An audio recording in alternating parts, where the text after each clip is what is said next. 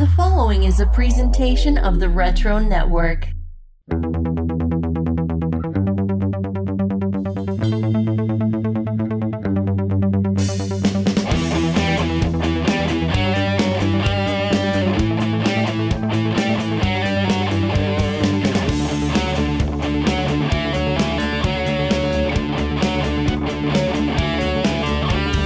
Greetings, geeks, and welcome to another edition of Wizard's Half. This is mini-episode 86.5. These are the episodes where we get into all the nitty-gritty details that we didn't have time for in the main episode. Now, we had a lot of fun talking to my new co-host, Mike Schwartz, and he's here. He's back for more. How you doing? Hey, Adam. Yes, I'm very excited. I've never done a half episode. I know, and that's the thing. This has kind of been a solo show for a couple of years, Yeah. and I'm just like, I'm excited to have someone to talk to over here, not feeling so lonely. I'm here for you. I'm here for Thank you. everyone. So something has developed though since we talked to you last, and that is our old buddy Rob Liefeld. He has struck again. It seems like every year Rob remembers we exist and then he decides to come after us. In this case, it had to do with the Gareb Shamus interview. Now, we knew it was going to get people's attention. We knew that there were a lot of statements in there that was like new information, interesting information. Did we buy into it all? Who's to say? But Gareb is giving us his word at this moment. But I wanted to share two posts that Rob put on his social media feeds everywhere, reposting our declarations. Now, one of those was just in general regarding the Gareb Shamus interview, just a blanket statement about his listen. I mean, again, if he took the time to watch the video or listen to it, but he says, quote, "This entire interview is filled with nonsense. The Image founders did not ask Gareb to run Image. Ever? Question mark, question mark, question mark." So he is saying, okay, that didn't happen. Fine. We can take your word on that. You know, Gareb says that he declined it politely. You say no. Okay, that's fine. But also, he wanted to comment on a statement we made because in the interview, Gareb said, I went the morning after I got the call from the Wizard founders, and I was there in the room when that iconic photo was taken, which was printed in Wizard Magazine issue 9. And I took that photo. We're like, whoa, we didn't know it was you. You know, that was exciting news. So we posted that. That's what he said. Did you know that was the case? Rob Liefeld says this is 100% not true. More and more nonsense being shared by uninformed, easily deceived know-nothings. You know, I like Rob's art. I have an appreciation and nostalgia for Rob. We're not trying to prove anybody wrong. We're not trying to. Hey, it was you and Michael that did the interview, so you guys are the problems. That's right. Definitely, yeah. All kidding aside, us as the podcasters, we're not trying to like prove. Wow, it was Gareb Shamus. He said this. His memory might be wrong. He could have been a photographer. Another person could have been there for taking photographs. It could have been multiple people. At the end of the day, I don't think, Adam, you care who did it. You just found it interesting. Yeah, that's the thing. Is like, I don't care who's right, who's wrong. I would love to know the truth. And so it's fascinating to dig through the facts, which I did create a video after Rob said that, because I said, let me start looking at some of the evidence that's been presented, because somebody posted and said, well, Todd McFarlane says it was Alex Chun. And I was like, okay, Alex Chun, they showed some contact sheets on a video at a con. But then I started looking at the photos. I'm like, none of those photos, they're very similar, but the pose is not the same as the photo that was printed in issue 9. So is there another roll of film? Or did Gareb take that particular shot, but yes, Alex Chun took other shots? The photo that Todd posted to commemorate that occasion on his own blog was the one from Wizard Magazine. It wasn't one of the photos on Alex Chun's sheet that he showed us. So there's a lot of things, there's inconsistencies. However, that article is credited to Alex Chun. So if he wrote it, if he's the one who supposedly did the interview, Gareb says, I interviewed them, I took the photo, but he credited it to Alex Chun. Does that mean it's all Alex Chun? Well, maybe, but the other thing I just want to throw out there is if you look at all these different photos, the Image founders are looking back and forth. They're always looking in different directions. It was hard. Even the one that's printed, Eric Larson is looking in a totally different direction than anybody else. So it makes you wonder, were there multiple cameras going off at the same time so they didn't know where to look? when I talk to my dad, my memories are different than his. And at the end of the day, I'm sure they were all there, right? It's just they remember it differently. But this is the funniest part to me, okay? Because Rob has his supporters. There's people who love Wizard. People are going to support which ideology they want to. That's what social media is, right? You go with like-minded people and then you all kind of agree with each other, or you just go in and tear people apart. But these are what people have commented. All too common. Facts have no meaning anymore. Sorry, Rob. Sorry, Rob? Did we attack Rob by saying Gareb Shamus took a photo? And then this other guy coming in. If Gareb had taken that, rest assured he'd still be talking about it to this very day. He just did. That's why we're having this conversation. We would love he took the photo. We would love to have Rob on and just hear his take on everything Gareb said. I don't even want to make an opinion on who's right. I don't care who's right. I just want to hear these stories. I think the stories are what interest us. And it sucks that, Rob blocked the Twitter accounts of Wizards, and because we like him and his work. I wish he wasn't so negative about everything. There's nothing to be angry about. It's comics. Can we have fun? Why does everyone have to be so angry? Yeah, I do want to mention one more, because then people like to take shots at us, just like Rob is. They want to of course. So somebody reposted our Twitter profile, our X profile, where we say we re-examine the 90s comic book boom. And he says re-examine, more like reimagine. But what I find hilarious is that Gareb is lying because Rob said it. So Rob Liefeld is the pillar of virtue and honesty. He is not. There are Kickstarter campaigns he doesn't fulfill. There are many that we've reported on, like ads he put in for, I'm going to publish this comic, and it never comes out. Because the only argument I could see that they really believe, everybody keeps asking too. They're like, wait, can you tell us who took it though? Hey, I agree with you, Rob. So who did take it? Like, there's a ton of those comments and no response. I know it's interesting because I've actually seen him turn on some fans recently. Like, I don't know where he's coming from. I don't get it. There's a lot of animosity and built up anger there. I don't get it, Adam. I have to admit, I hope someday if I become a really successful writer, I hope I don't get angry and lash out at people that just want to enjoy the medium. Yeah, well, exactly. We're just in it for fun. I mean, there's even people who commented like, you don't even have to worry about this, Rob. Why are you even making these comments? Why are you even posting? The last bit of logic that I could see someone saying, and the only thing I think Rob could say at this point, they say, well, how do you know he didn't take the photo? I was there. Guess what?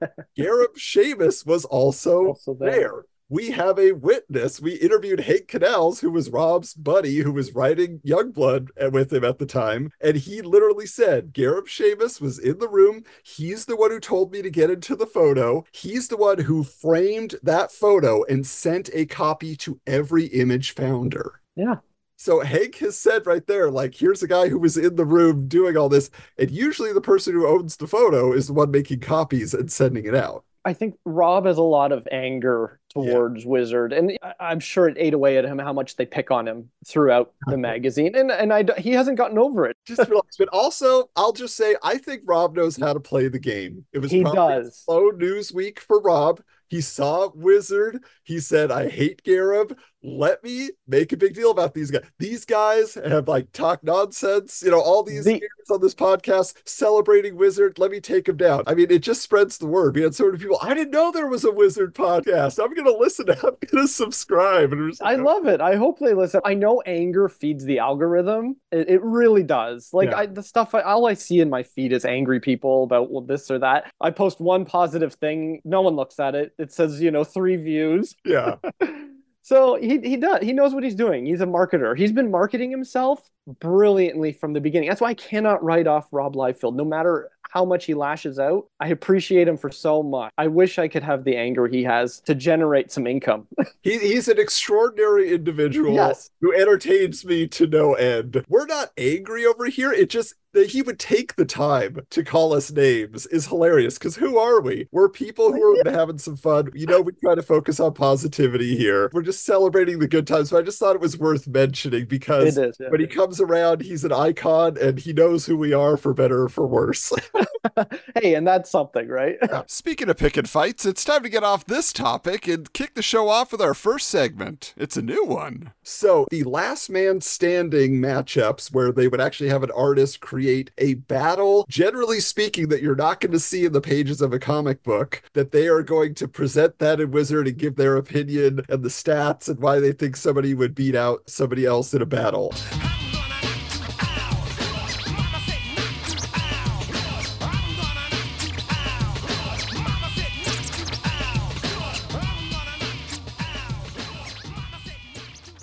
In this particular issue, it is Witchblade versus the Darkness. And I looked at that and I said, what is going on here? Witchblade and the Darkness have already met up multiple times in Top Cow Comics in either title at this point. Plus, Wizard was literally offering with their Visa card, if you got your application into them, you got an exclusive Witchblade versus the Darkness half comic. And so I have to think there was some sort of synergy there. But I looked at this and I said, this is not an imaginary battle we've been waiting for. We've already seen it.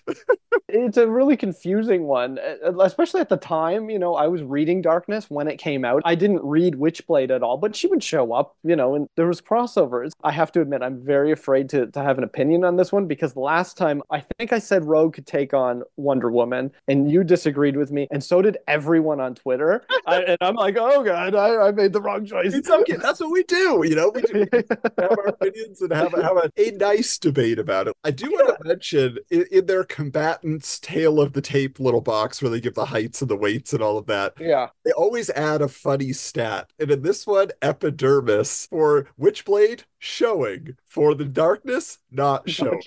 And it is funny to look at that comparison, right? Witchblade barely covered and Jackie Estacado all the way up to his nose, is covered. So well, this is why I think Darkness would win. He's got all those little minions he has and you could take a bite out of her so easily. She has like some sort of super cop strategy powers like that. That's what they keep bringing up. Witchblade's police training helps her regain her focus, and then at the end Pizzini fends off the attack and does what every good cop must from time to time: put the perp down. And you're like, oh geez, they really thought she was going to win this. Oh, by the way, usually they get an artist who has not done this like character before, but they get Joe Benitez, who's actually the artist on the Darkness at this moment in time. So yeah, I was wondering if that was made for this issue or if it was just pulled from the comic. Okay. Yeah, I mean, it's pure promotion. I don't know if I appreciate it. I hope this changes. I mean, I know it does. Like later on, they get really wacky with some of their battles that they imagine. But yeah, this is one of those. I'm like, Wizard, we see what you're doing here. By the way, let's just make it clear once again, we are not pro-Wizard. We love to examine Wizard, but we recognize they were up to some shenanigans. They were a business. They had to get, that money rolling in. So, and it's an excuse to talk about the comics we love. That's what this podcast is, and we want people to write into us and hopefully talk amongst themselves online about it. All right, well, Mike, we're gonna move into something fun we always do on these mini episodes, because we want to look at what Wizard was giving away. Especially in the early days, they were contest machines. At this point, it's starting to slow down a bit, but it's time that we check out Cap's Kooky Contests.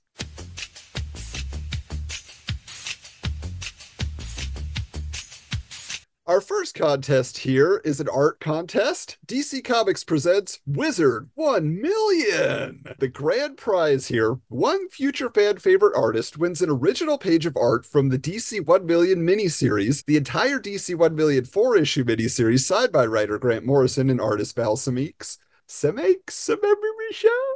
Plus every tie-in issue of DC 1 Million, which is nearly every book in the DC universe. But that's not all. The winner also gets the super cool Superman 98 watch, a Legion ring, and a DC 1 Million t-shirt. Now, first prize, 2 future world leaders each win the entire DC 1 Million 4-issue miniseries signed by writer Grant Morrison and artist Val Semeiks.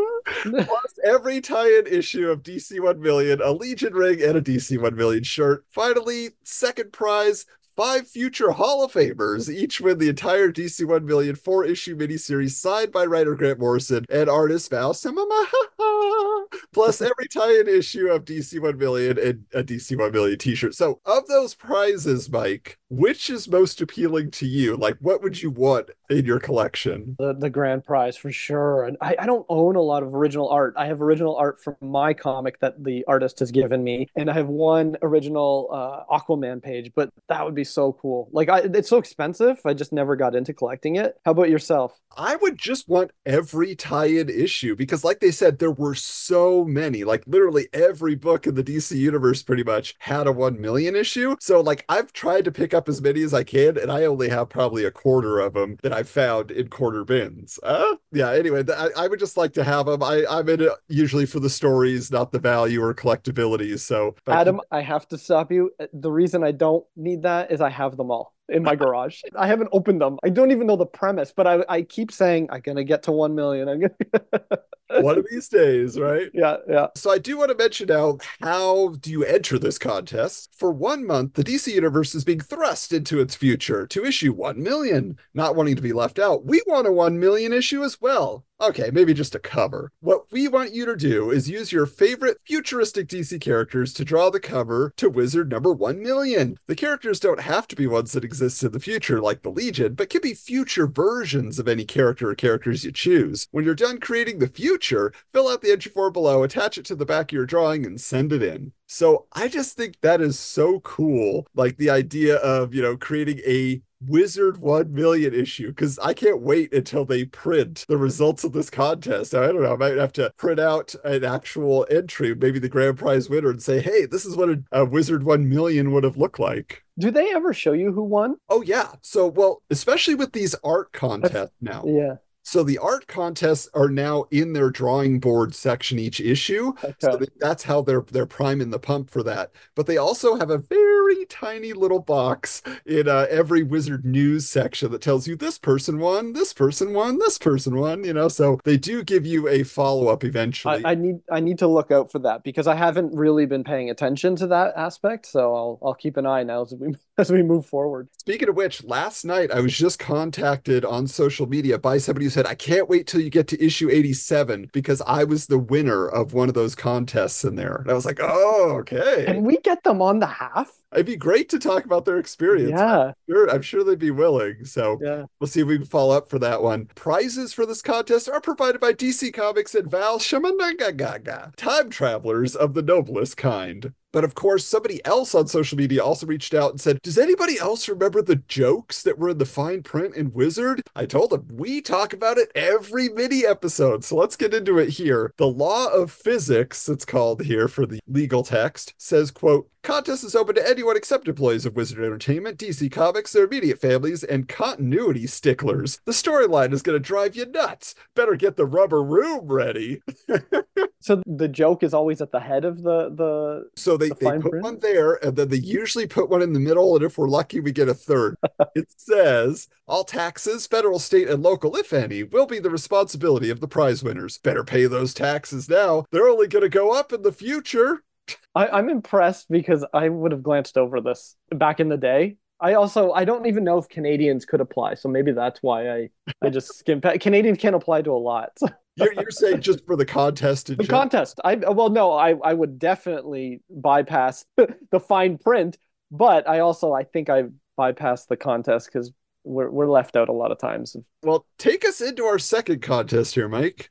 Get into Kabuki's mind is the second contest. Okay, so the grand prize, one mind reader wins an original David Mack painted Kabuki cover, a Mack signed set of Kabuki comics, and a Kabuki t-shirt. First prize, 5 psychics walk away with a David Mack signed set of Kabuki comics and a cool Kabuki t-shirt. The second prize, 10 telepaths each win a cool Kabuki t-shirt and the latest issue of Kabuki signed by David Mack. Winning this stuff is easy if you know Kabuki. The comic is filled with tons of totally deep and poetic thought boxes. We want you to write your version of one of those thought boxes, but yours must be a poem, no longer than 4 lines. Make it deep, insightful, funny, whatever. Just make it good. Then attach it to the entry form below and send it in. We'll choose the most creative and interesting poems as the winners. Start writing.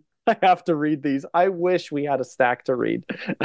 I mean, it's interesting. I'm trying to figure out why they were doing the psychic, the telepath thing in there. Is that part of the comics? Did I miss it? It's a blind spot for me. I feel so guilty that I haven't. For me, David Mack, I associate him with his run on Daredevil more than his. You know what? I'm saying it here. I'm going to jump into Kabuki next week. It's official. It's happening. We'll hear from you on the next mini episode. Yes. Yeah. What would be your choice? Which of these prizes? I think in this case, because his art is so beautiful and it's painted, I would want the grand prize to get the painted Kabuki cover, but not for me. I would actually gift it to my mom, who is an artist, because she would really like dig into it and like look at his whole process, and she would break it down and learn something from it. So that's what I would do. I would have to go with it, but I'd be keeping it. And his art, I've always appreciated his Kabuki art. I again feel bad I haven't read his book, but yeah, his artwork is huge for me. I just started watching Echo the other day as well. too, yeah. So to me, his art is big, and you'll soon see in a few months why his art is very important to me. I'll just say that. I'll leave it at that, Adam. Okay. The legal text says mind-blowing text. Contest is open to anyone except employees of Wizard Entertainment, David Mack, their immediate families, and anyone who's been to a psychic who asked them his name. Wouldn't they already know it? Oh, that's a good point. They're really in on the psychic thing. I'm like, is this scanners or something? It must have been what was going on in the comics at the time, because I've read some Kabuki, but like I don't remember that being the main focus of the book. I think that was it. So we got a one joke from the Kabuki contest. But yeah, there you go. Interesting to see. I still think it's so strange. I was flipping through some earlier issues, and man, in those like first 5 years, they would have like 5 or 6 contests per issue, and now it's like down to 2 or 3 maybe if you're lucky. So it just became less a part, I guess, of their promotional strategies. But we got to talk about something here, Mike, because there is a listener who was kind of outraged a couple months back when we had said that we did not read A Superman for All Seasons, Michael and I. We had never read it. We'd never checked it out. And he was like, how could you not? It's a seminal story. And so he followed up and he said, hey, did either of you read it yet? And I said, I had just read it, and we'll review it on the mini episode. So let's get into Robin's reading Rainbow. Rocky Robin, yeah, Rocky Robin. Blow Rocky Robin, 'cause we really gonna rock tonight, yeah.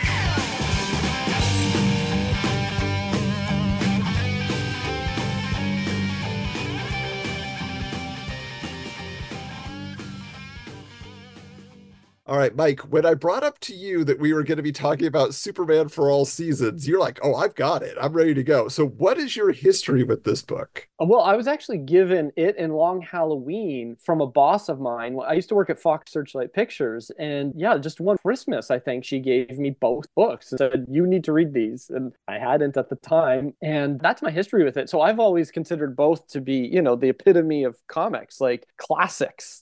Tim Sale's artwork. It's Jeff Loeb. It's must-read material. And so I'm a little shocked too, Adam. Maybe that commenter was me.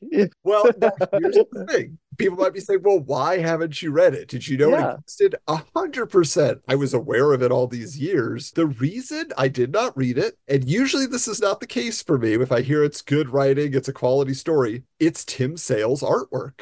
I am not a fan of his Superman. In fact, The Long Halloween, it's a nice mystery. I don't really care for his art there either. And so it's an acquired taste, in my opinion. It's not traditional comic book art. I'll give it that. And my main issue, and we'll get into the story and everything, but when I look at Superman, he looks like a big baby, literally.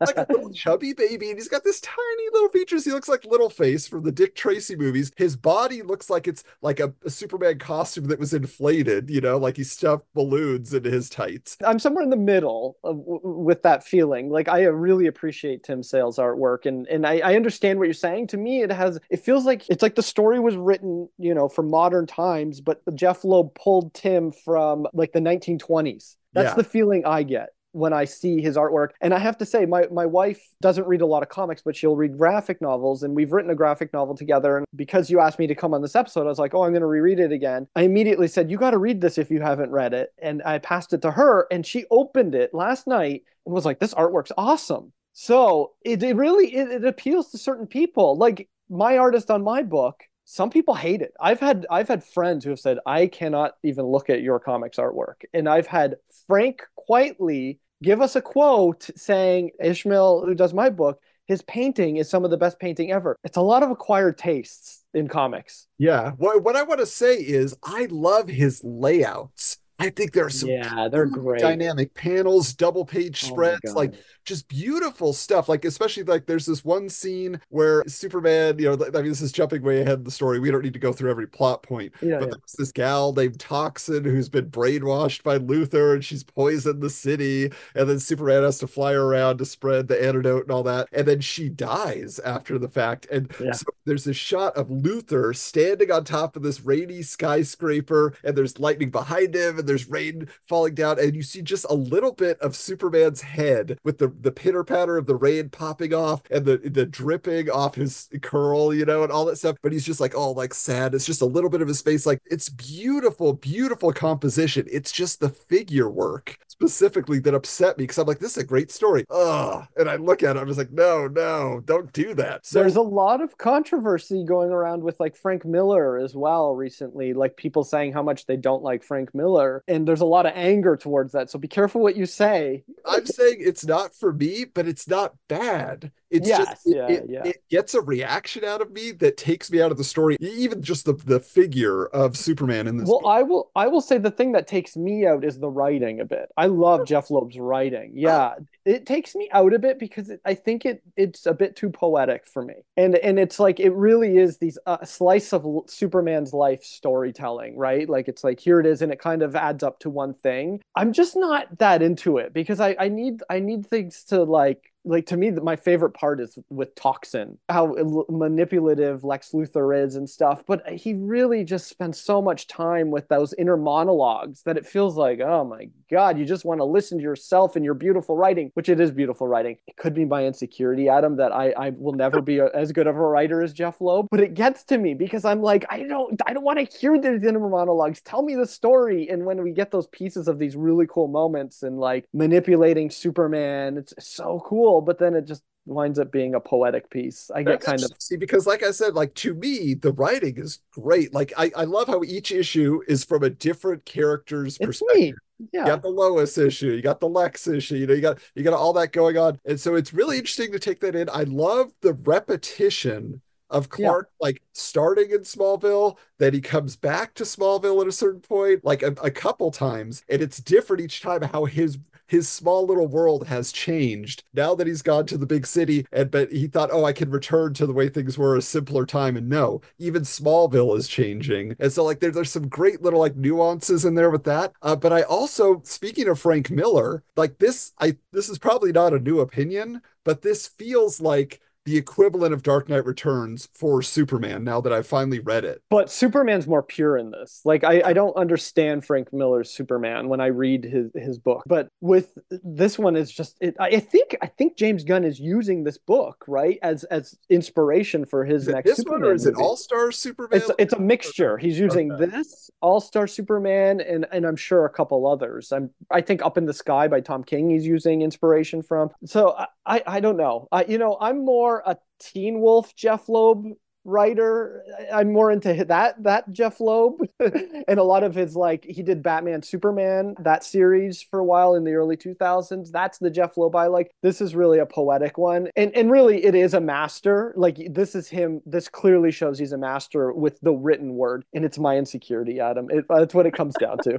It's great that you have the self-awareness to admit that. And I'll just say, like, it's diametrically opposed to Frank Miller's The Dark Knight Returns, but that's the point. Like in this last issue, Kevin Smith says you cannot do a Superman story like you do a Batman story. They're different characters, and that's what I love about it. It embraces everything that Superman is. It just amps that up, and whether you like it, you don't like it. I'm not a huge Superman fan, but I recognize the essence that is in this story, and so it was worth the wait. Yeah, I want to bring up one thing about that is the one aspect I really liked when it came to Lex Luthor is he has those like the Lex Corps or I forget what they call them. I just Yes, read it. I've already forgotten. robots. Yeah. The robots. So there's something similar to that happening, I think, in the new Superman. I read a few issues, so my memory may not be as clear. It was a few months ago. The new series that's currently on, they do something similar, and I do wonder if they're borrowing a bit from this story. I'm sure someone that's currently reading it and who's listening might know better, but I love that aspect. I think the designs of like they're using those suits. That's so Superpowers cool. action figure suit, which is just Yes. iconic. I loved it. I love it too. I love that they used it in it. So there's so much to like about it. That's my opinion. I still give it 4 out of 5. I just find it gets a bit poetic-y and that stuff we all know now. I'm an insecure person. It's all good. Hey, maybe Jeff Loeb will bring you on sometime, be a mentor. I need it. I need it. All right. Well, hey, those are our opinions on a comic book, that one Yeah. of us was familiar with, one of us was checking out for the first time. But let's go back to 1998. Let's see what Wizard had to say about the current crop of comics in Report Card. School days, school days. I'm older now, and what will I find but my school days? I'm starting to slip, I'm losing my mind. You never know where they're going to go with their opinions on this stuff. I'm always so interested to read. At this point, they tell us it was Brian Cunningham, Doug Goldstein, and Mike Searle who were doing these reviews. So this first one here is Captain America. Now, this was the big deal that Mark Waid was coming back, right? Ron Garney was drawing it for a while, and then Andy Kubert came back, and now he was drawing it. And so they're reviewing issues 1 through 8. And they say Captain America, capital offense. Huh? Well, let's see what they have to say about this. Well, they're going to give us what you need to know. We know the Captain America story. Let's get into what they say is the good. The setups have been promising. A shape-shifting Skrull replacing the head of crime group Hydra and later doubling his Cap, with real Cap as his captive, definitely caught our attention. The recent Live Kree or Die storyline with a modern-day concentration camp was certainly powerful, especially when Cap found it and beat up that Kree guard. Unfortunately, they're already to the bad. Too many scenes are unbelievably cheeseball. Issue number 2 had a dozen over-the-top references to the bond Cap has with his shield, so predictably he loses his shield at the bottom of the ocean at the end of the issue. In issue number 6, it's preposterous that the entire nation riots after the Cap imposter tells them Skrulls have invaded America, or after Cap ends his imposter charade in Cap number 7, he gives some cornball speech we've all heard a billion times about what his role in America is, and then the issue ends with a scene we've only seen a zillion times, Cap atop the Statue of Liberty at sunset, renewing his patriotic spirit. Groan. If the plots are a little shaky, so is the characterization. Sometimes Cap's portrayal is on the money. The aforementioned Kree guard slugfest and Cap's interaction with Hawkeye in number 3 were fun, but these moments are a few. Cap should be a no-nonsense good guy, not a terse, angry fighter with an attitude problem as he is portrayed while fighting Hydra in issues 4 and 5. And would Cap really be dopey enough to test a new shield in the hallways of Avengers Mansion where it causes some property damage? Don't the Avengers have a training room for that? And a side note, Tony Stark has already designed a good duplicate of Cap's shield years ago when Cap was called the Captain. Why did this new shield go wrong? Then there's the supporting cast, or lack thereof. There really isn't any in Cap. We have some subplots around Sharon Carter and the Red Skull. However, Sharon's a one-dimensional psycho militant whose subplot doesn't even conclude in the pages of Captain America, but in her own miniseries. Lame. The buzz. Aside from gaining a spin-off series, Sentinel of Liberty, Cap just got a new shield in Cap number 9. The issue also kicks off a storyline concentrating on Steve Rogers, which could be a good sign for characterization. The skinny, admittedly, Captain America's relaunch came with unfair expectations of top-notch drama and high-octane action. Even still, the book disappointed us with cliches, overblown scenes, and inconsistent characterization. We're still waiting for the real Cap to show up. The grade, a C minus. Ouch. Thoughts, Mike, when you hear their review, hear their criticisms, which are many, which stands out to you most? I'm regretting buying 1 through 18, I think, of this series recently from the 50 cent bin. I think last summer I grabbed That's my first reaction, Adam. Okay. I don't know. To me, this era of Marvel, I just could never get into. So I'm sure they're right. I've read these issues. So I Oh, okay. 1 through 8 when it was being promoted in the magazine. Not in 98, by the way. I was reading them while we were covering them for the show. Oh, you did. See, okay, I didn't. I have not. I should have pulled them out. I did not. But either way, like what I find is Mark Waid came into this to explore Cap the icon, to explore Cap the guy who is going to, stand for something for his nation, for truth, justice, and the American way, in this case, as he perceives it and what that means to the world. Like when they said, can't believe that there was a huge, riot, and it was even the whole focus of Secret Invasion, right? Now the Skrulls are among us. Oh, everybody's freaking out. So, like, this is all well-studied history that Mark Waid is just putting into a comic, and even, looking forward. So I think that they wanted something.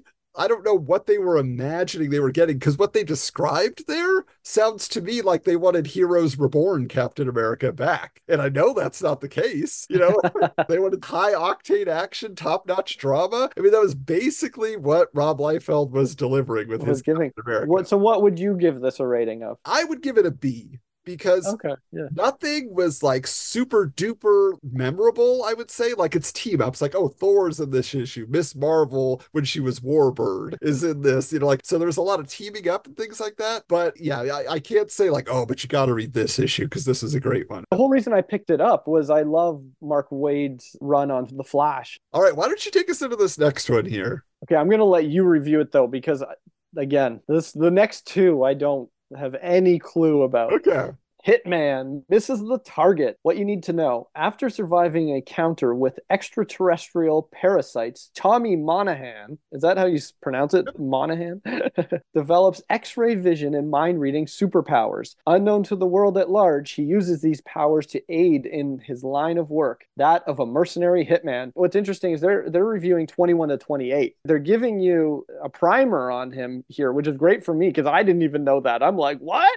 But to be clear, like they have been like promoting Hitman all over the place. They're always dropping about how much they love it. They did a casting call in the issue. Yeah. Okay, so the good. Hitman is a genuinely funny book. From slapstick to witty dialogue, the situations and characters in Hitman are hilarious. In issue 21, while sneaking out of the fire escape to avoid his girlfriend's parents, Monahan ends up falling through a window and into an in-progress drug deal. His reputation preceding him. The dealers think Monahan's there to kill them, and though he tries to convince them otherwise, chaos ensues when another dealer startles everyone by kicking open the front door with a bunch of McDonald's bags in his arms. Taking a novel approach, Issue 22's Christmas Story has Monahan tracking down a chemically powered abomination dressed in a Santa costume. The whole story told in Dr. Seuss-like rhyme. That Christmas issue is like top tier Christmas cover material. Everyone should seek that out. I don't even care about reading it. That cover is amazing. While all this is going on, the cast of characters Monahan visits in his local bar, from the zany creature who only says, "I am Bator," to Monahan's best friend Nat and his wise-ass commentaries, keeps readers rolling on the floor. Despite being a hired killer, main character Tommy Monahan is likable and sympathetic. You feel for this guy as he struggles with his conscience and tries only to kill those who deserve it. Amid sincere dialogue and solid character interaction, a lot of thought-provoking questions about morality are asked. Monahan only kills bad guys, but how do you define good? And can a former police officer date a guy who kills people for a living? All right, that's the good. You want me to read the bad? Go for it. Right. The bad. It's too much of a struggle to find out who these great characters are. A question as simple as who is everybody is never answered. New readers will be lost as they encounter key characters without explanation, including Monahan's friends, mafia guys, British commandos, many of whom are drawn confusingly similar to each other, and exactly what are Monahan's powers. You wouldn't know from the issues we read since they're non-existent, save for the one time Monahan uses them to probe into a dying killer's mind in issue 25. Part of the lack of clarity stems from the fact that half the time Hitman suffers from too much action and not enough dialogue. The other half, it's just the opposite. Amazingly enough, in spite of major action scenes straight out of some Hollywood flick, the book's pacing is real slow in spots. The Who Dares Wins 5-parter rambled on and could have been condensed to 3 issues. Between adventures, Monahan, Nat hang out in a bar and hang out in a bar and hang out. Well, you get the idea. Adam, I swear sometimes, like what Wizard is saying, you could take this and apply it to new comics, except we're paying $5 a book. So whatever was going on in the 90s is still a problem today. And I wonder if it's just the amount of stuff that's being published and filling pages, right? Even for a writer, I don't know how some writers take on 6 or 7 books a month. To me, I'm like, it should be 3 max. Anyways, The Buzz. Hitman has hot writer Garth Ennis in his favor. Check comic book stores for the 2 Hitman trade paperback. The Skinny. Hitman's a fun read with a cool main character, but with slow pacing and a lack of basic character introduction. It shoots itself in the foot. So they give it a C plus. Wow, C plus. They had a lot of good. I don't know. There was a lot of stuff. I know that because like all they said was, well, they don't really like allow new readers an entry point, but otherwise they're saying like it's a fun book. It's a great book, which I agree. I was reading these issues, and like you said, the Christmas issue you haven't read yet, but that is very fun. It's done like almost like the night before Christmas type story about this guy killing people, and then because he got mutated in an accident. But then like this whole thing about him getting together with this ex-cop girl, like it's a great story. Like you really do care about the characters in a big way. And as somebody like I've read a fair amount of Hitman just because I find the characters so engaging. I don't need to know everybody's backstory. I don't need to understand every time they show up, well, this person does this, or have the page at the beginning of the book like, oh, well, this guy is friends with him because of this and blah blah blah. It's like, no, if they're entertaining in this type of book, which is just madcap mayhem for the most part, and then slows down every once in a while for some nice like character moments between friends or future lovers or whatever, like this series is solid. It is top to bottom just kind of always the same, but that's fine by me because I always get a laugh out of it. It's weird because this, like I said, this isn't one that I've read. The C plus doesn't deter me. In some ways, they make me want to read it. It's really bizarre. Yeah. Review. Decide for yourself, right? Yeah. All right. So next up here, though, we have The Invisibles. And this is a book. I remember these iconic covers. I mean, there's just something about this art that always stood out to me. Brian Boland. It's Brian Boland. Brian Boland covers. Yeah. So The Invisibles, a trippy X-Files, but better. Issues 1 through 17 are reviewed here. And this is obviously by Grant Morrison, Phil Jimenez, and a bunch of other artists that filled in here and there. But they say what you need to know. Every paranoid conspiracy theory you've ever heard is true, as ultra-dimensional entities control all governments via their earthly agents. Fighting for the freedom of humanity is the vast invisible army. The book stars include King Mob, Ragged Robin, Lord Fanny, Jack Frost, and Boy. Oh, and the world ends on December 22nd, 2012. Hey, we survived that one. Thank God. But it looks like he was looking at the Mayan calendar with the 2012, right? Remember we got the movie and everything? Yeah. So, the good. Invisibles makes the X-Files look tame. Each page of Invisibles barrages readers with mind-blowing concepts that are all wrapped inside twisted paranoid conspiracies. One examples? Audio viruses exist. To catch them, all you gotta do is hear a particular sound. The United States has hidden concentration camps. The school system is designed to groom children for 9 to 5 weekday labor. The AIDS outbreak was planned by a government faction that also has a hidden cure. The characters themselves are diverse and eccentric. Their dialogue is sharp as a tack, with each voice distinct. What isn't clear sometimes is who is a good guy in the Invisible Army and who's a bad guy, and those mind games add to the book's paranoid conspiracy angle. Invisible's foreshadowing and cliffhangers force you to find out what happens next. Thanks to selective time jumping, you can actually see a few future events and betrayals coming. Many issues end in cliffhangers. We especially liked issue number 11's close, where a brainwashed boy is about to put a bullet in a captured King Mob's head. So, that's what they're saying is good about it. Lots of conspiracy stuff. It's wacky. It's out there. Adam, it just sounds like X or Twitter. Yeah, I mean, this is modern day. We just live amongst the people telling us about this all the time. Yeah. The bad. Sometimes the book gets way too weird. In issue number 6, King Mob and Ragged Robin avoid being killed by mind traveling outside of reality. In number 8, King Mob somehow time travels psychically to the 1920s, and there's bizarre drug trips every now and then. All these bits stray from the cool conspiracy stuff too much. And even with the conspiracy stuff, there's usually so many things going on that little or none of it gets explained at all. There are no story recaps. In fact, we were originally going to review issues 11 through 17, but we're so so lost that we had to go back to issue 1 to understand anything. Characters' abilities aren't explained. For example, how is Fanny suddenly psychic when he puts on his short-haired wig? Characters pop up for cameos that we've never seen before. Is the pantsless Englishman in number 14 for Invisibles Volume 1? This book is not for the casual reader. The Buzz. Invisibles Volume 2 is set to end with November's number 21. Look for Volume 3 in 99, which will conclude the trilogy. The Skinny. Filled with wild ideas, this book is a total mind trip, so much so that it's sometimes hard to follow, but not as much as it's reputed. Even though you gotta start with issue number 1 of this volume, give it a chance. You won't be disappointed. The grade, a B+. This is like a frustrating review because it's like there should be nothing wrong with starting with issue. Why are they making? I don't understand. Well, and I think the reason is this was like not a reboot, but a continuation a few years later. Yeah, Grant Morrison made a decision. This is for the readers of the previous book, not for new readers.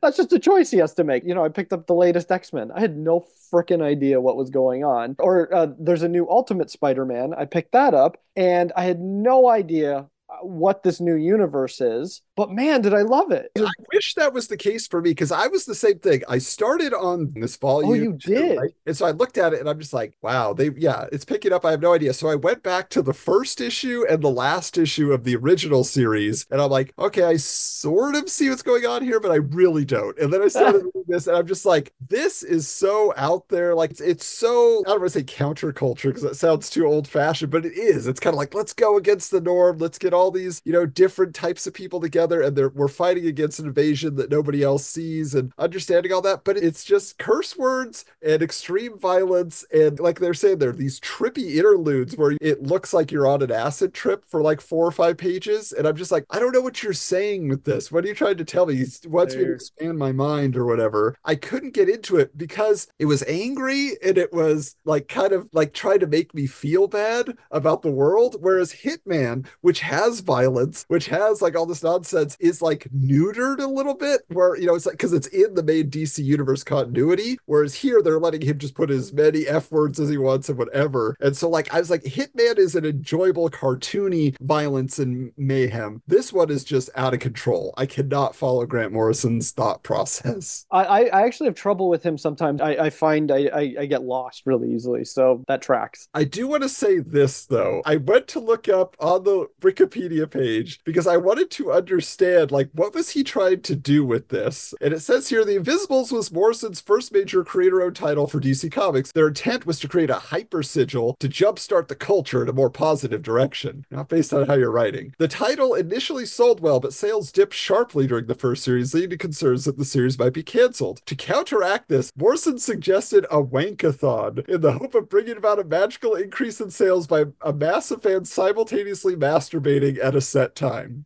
You're kidding me. This is his thought process as he's writing this book. We're going to change the world if we do this together. And I'm just like, I had heard that Grant Morrison kind of has expanded his mind in directions we can't comprehend. And there's so much more in this article where it just talks about like, he got sick. He believed that a lot of the story came to him through alien interaction. These extraterrestrials beamed it into his brain. Like, I was like, okay, so that's why I can't follow this. Cause he's just like, I'm getting all this information. I'm going to put it in a story. And you're just like, all right, man, that's where you were at when this story was happening. Wow. What is he doing now?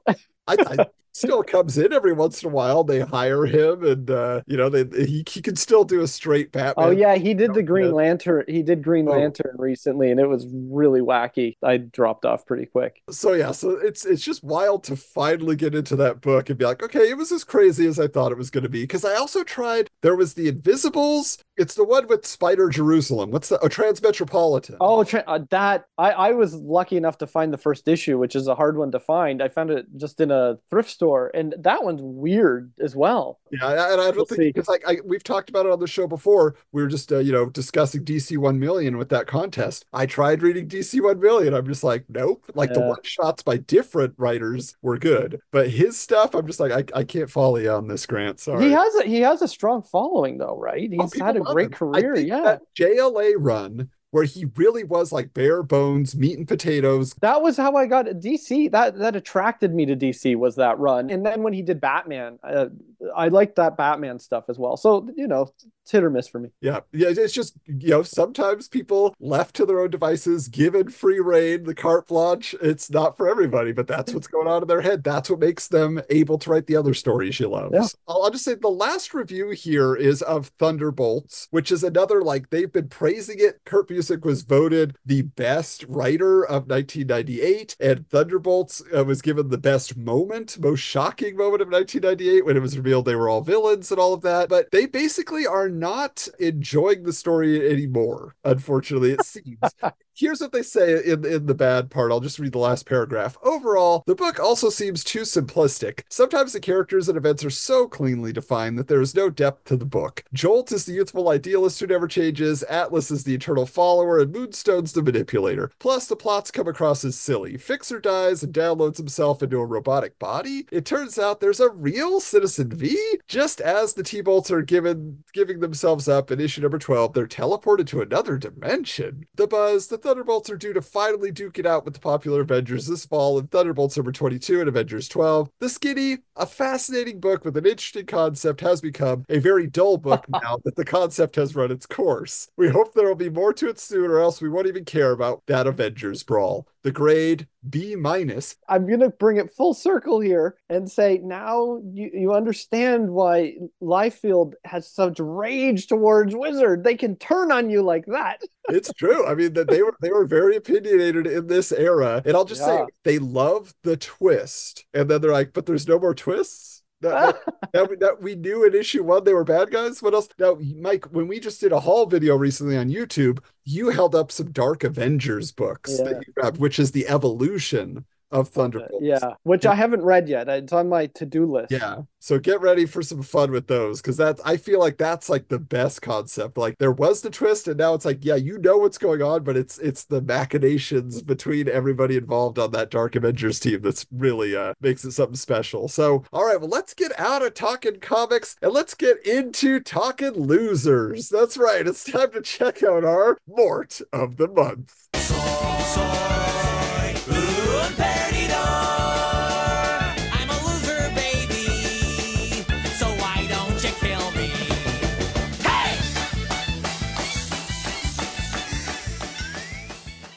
So, Mike, why don't you introduce this month's Mort? Oh my God, that's my reaction. Okay, let me. Senor Muerte? How would you say that? Muerte. Ay, es Senor Muerte. I should not read this. I'm Canadian. I'm French. I'll do it. Ay, es Senor Muerte, un mort muy macho. Raymond Garcia was an illegal casino owner who just happened to have a dorky red costume in his closet that could toss 10,000 volts of electricity at someone. So, like any good hood, he went around trying to brain fry rival gambling kingpins and take over their operation. This ran him up against Luke Cage, Marvel's Hero for Hire, Sweet Christmas, and in true Mort fashion, Morte's suit backfired and he charbroiled himself. And just in case you flunked Spanish in high school, Senor Muerte means Mr. Death. Good thing this loser lived up to his name. Okay, I've never heard of this Senor Muerte before. Have you, Adam? I know. I don't like, you look at the costume, it almost kind of looks like similar to maybe like Solarm, except he has no hood. He has no mask on. It's just a red jumpsuit, yellow gloves, and some like little electricity,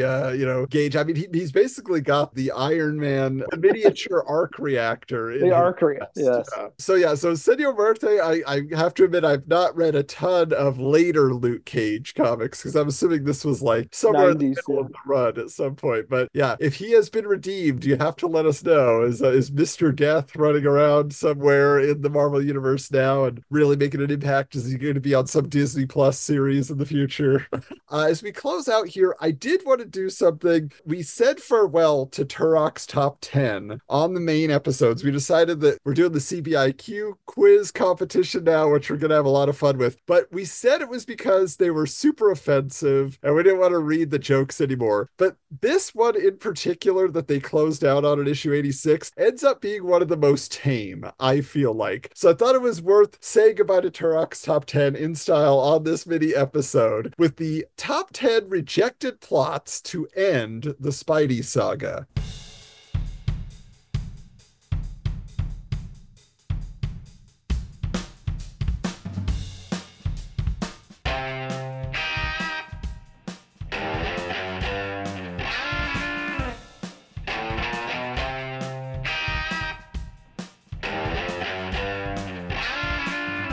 So just keep in mind, this is like kind of a time where they were saying Spider-Man's going to end, that John Byrne is doing the Spider-Man Chapter 1 stories, and then they're going to kind of reboot Spider-Man and give you a new idea. So they're saying, how are they going to end it, though? What's that final issue going to be? So here's some of their ideas. Number 10, score with supermodel wife or fight crime. The end. What does that even mean? They're saying, I could just stay home with my hot wife. Why am I going to go out and fight crime? So that's all he's doing. Finally connected for Peter.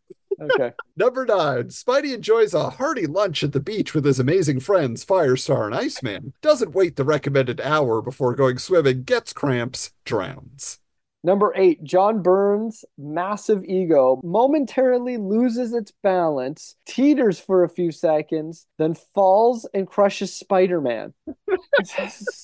Getting meta here. Oh, number 7, Trash Can Man drives a nuke into Peter's apartment and the whole thing goes bluey. So Trash Can Man, is this Trash Can Man from The Stand from Stephen King? Didn't Matt Frewer play Trash Can Man? Or is this an actual character in the Marvel Universe I don't know about? Ravage 2099? I'm looking it up. I see nothing about Trash Can Man. Yeah, what is that? The only thing that comes up is that the famous issue of Spidey where he has his costume in the trash. Yeah. Number 6, Spider-Man goes to France and the country immediately surrenders. A puppet regime is set up with the fabulous Frogman in charge. Hey, that's like the ending of Batman, The Dark Knight Rises. He ends in France. Every superhero is going to go to France by the end. Yes. Sorry. Every Marvel The End book that they were just final page in France. Number 5, he's thrown down a smokestack, never to return. Well, maybe not never. Oh, God. Number 4, Professor X goes crazy and Spidey dies trying to stop him. Nah, who'd buy that? Number 3, Uncle Ben revealed to be alive. Peter realizes he no longer has any responsibility, buys an N64 and retires. Hey, you gotta read the new Ultimate Spider-Man by Jonathan Hickman. He does a little something like this.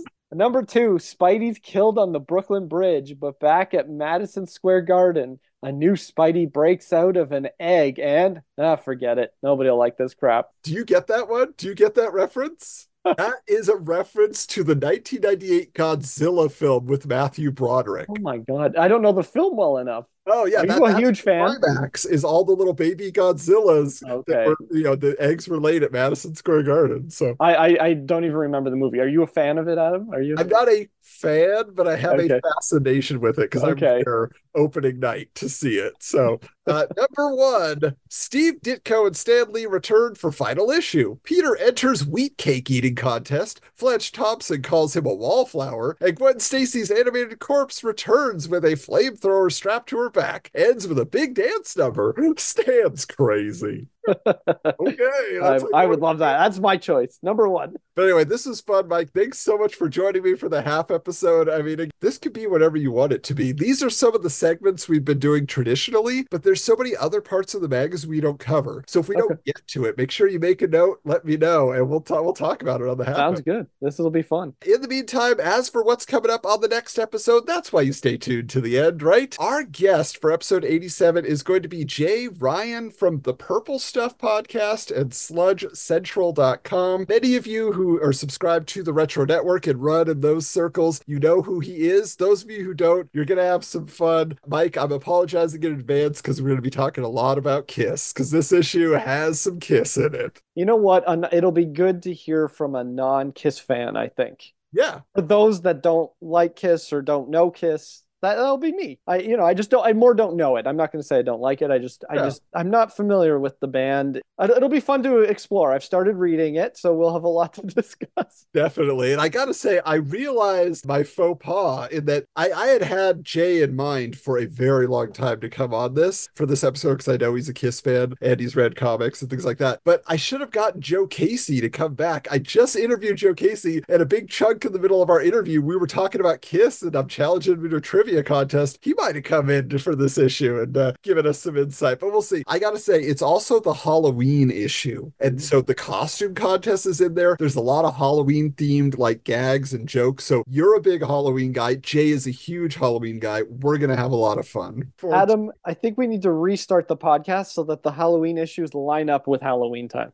I know it's hard, right? It's hard. I put in all these specials. Like, are we going to have a whole month where we just do the special issues? Is that what we have to do so we keep everything on track? I don't know. But either way, here we go. Make sure that you are following us on social media if you want to find out what Rob Liefeld thinks of us. Otherwise, you can just get updates on the show and what's to come, scans from the issue. You can find us at Wizards Comics on all the platforms, except if you want to go on Instagram, it's at Wizards_comics. Of course, you could also do a little bit extra. Go to the YouTube channel where Mike and I are doing haul videos. There's all manner of new video content that's going to be coming up for the new year, including our Comic Card Crazy series, where I'm opening up vintage packs of superhero trading cards, starting with the first 4 series of the Marvel Universe. You know, we all love them, so go out there, get subscribed so you find out when the next video pops up. Speaking of subscribing, patreon.com/Wizards Comics. $5 a month, you're getting full scans of the issues. We just created an archive, so it's easier to find those for people. But also, you're getting our bonus 90s Super Cinema conversation, where we just talked about The Shadow, and there's a new episode coming up here in February. Also, you can look forward to exclusive videos. Like, I just shared my entire The Shadow collection on there for people that wanted to see what I have been collecting all these years since 94. But every time we find a little something extra to throw at Patreon, they're getting the updates first. So. And I even, in this uncut version that'll be available on Patreon, I reveal an exclusive about an artist that's joining my comic. So yeah, I think there's a lot of extra good stuff on there. Yeah, so something to look forward to. But hey, until next time, keep your books bagged and boarded.